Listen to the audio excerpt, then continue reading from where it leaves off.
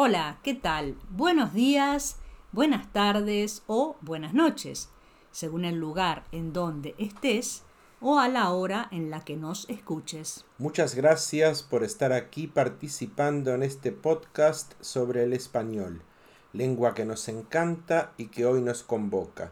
Soy Eduardo Satorno, profesor de español para extranjeros en Spanish Up to You y gerente manager de Unique Trips, tu agencia de viajes. Soy Malena Algorta, profesora de español para extranjeros en Spanish in Cabo y en Spanish Up to You. Si quieres saber más sobre tu sitio de práctica de español, cliquea aquí y verás todos los podcasts, videos y lecciones que tenemos para que domines el español. Estamos en 5 minutos de español y este es el episodio número 104. Bienvenidos, gracias por estar semana a semana junto a nosotros, por los comentarios, por escuchar y participar de esta familia que es Spanish in Cabo. En estos 5 minutitos de español, a la mitad de la semana, vamos a reflexionar un poquito sobre ese tipo de palabras que las escuchamos mucho en el español, especialmente en México. ¿Ya adivinaste? Nos referimos a los llamados diminutivos y que suelen confundir al estudiante de español, ya que en inglés se forman generalmente usando un adjetivo como little o small. Es un niño pequeñito. He's a little boy. Es una jovencita muy lista. She's a very smart young lady. ¿Y cómo formamos los diminutivos en español?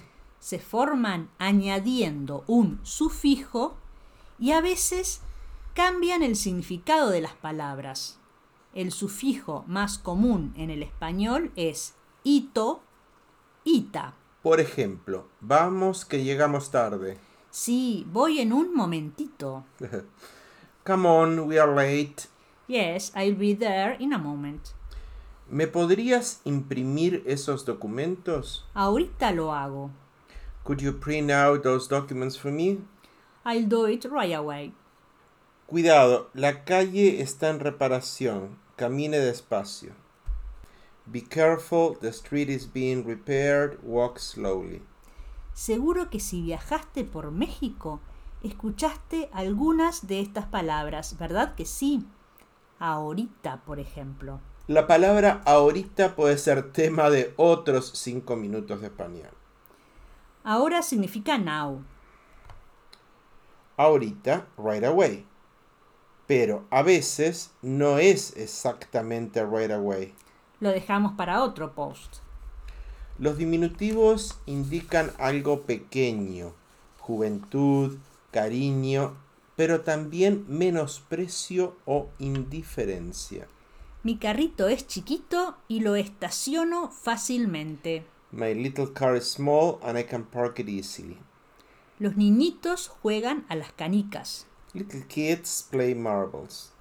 Mamita, papito, abuelita o abuelito siempre son palabras cariñosas. Mommy, daddy, grandma or grandpa are always affectionate words. Está muy triste y no habla con nadie. Sí, la pobrecita está muy solita.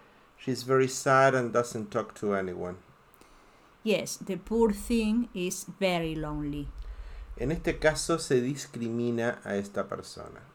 Y más peyorativo aún, And even more pejorative, es una chica muy simple, es muy poquita cosa. she's a very simple girl. She's a very little thing.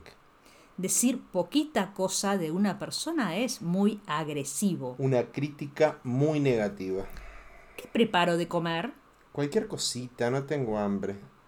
What I prepare to eat? Anything, I'm not really hungry. En este caso, cualquier cosita implica indiferencia. Algunas veces el diminutivo marca respeto, como es el caso de Diosito. Diosito, no me abandones en este momento, te lo pido por favor. Dear God, please don't abandon me at this moment, I beg you. Y los diminutivos en México, Se nos fueron los 5 minutos muy rapidito.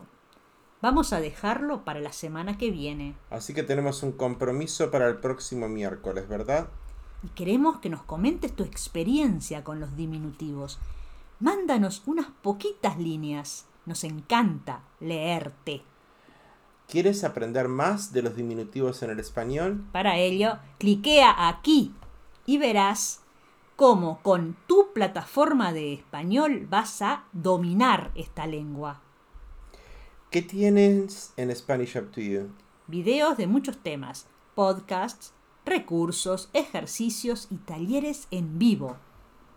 Así, paso a paso, vas a hablar como un latinoamericano. Y todo lo vas a aprender rapidito. Podríamos decirte que con Spanish Up to You vas a mejorar mucho tu español, pero no lo vamos a hacer, descúbrelo tú mismo. Muchas gracias por llegar hasta aquí en el podcast. Y gracias por escuchar, participar, comentar.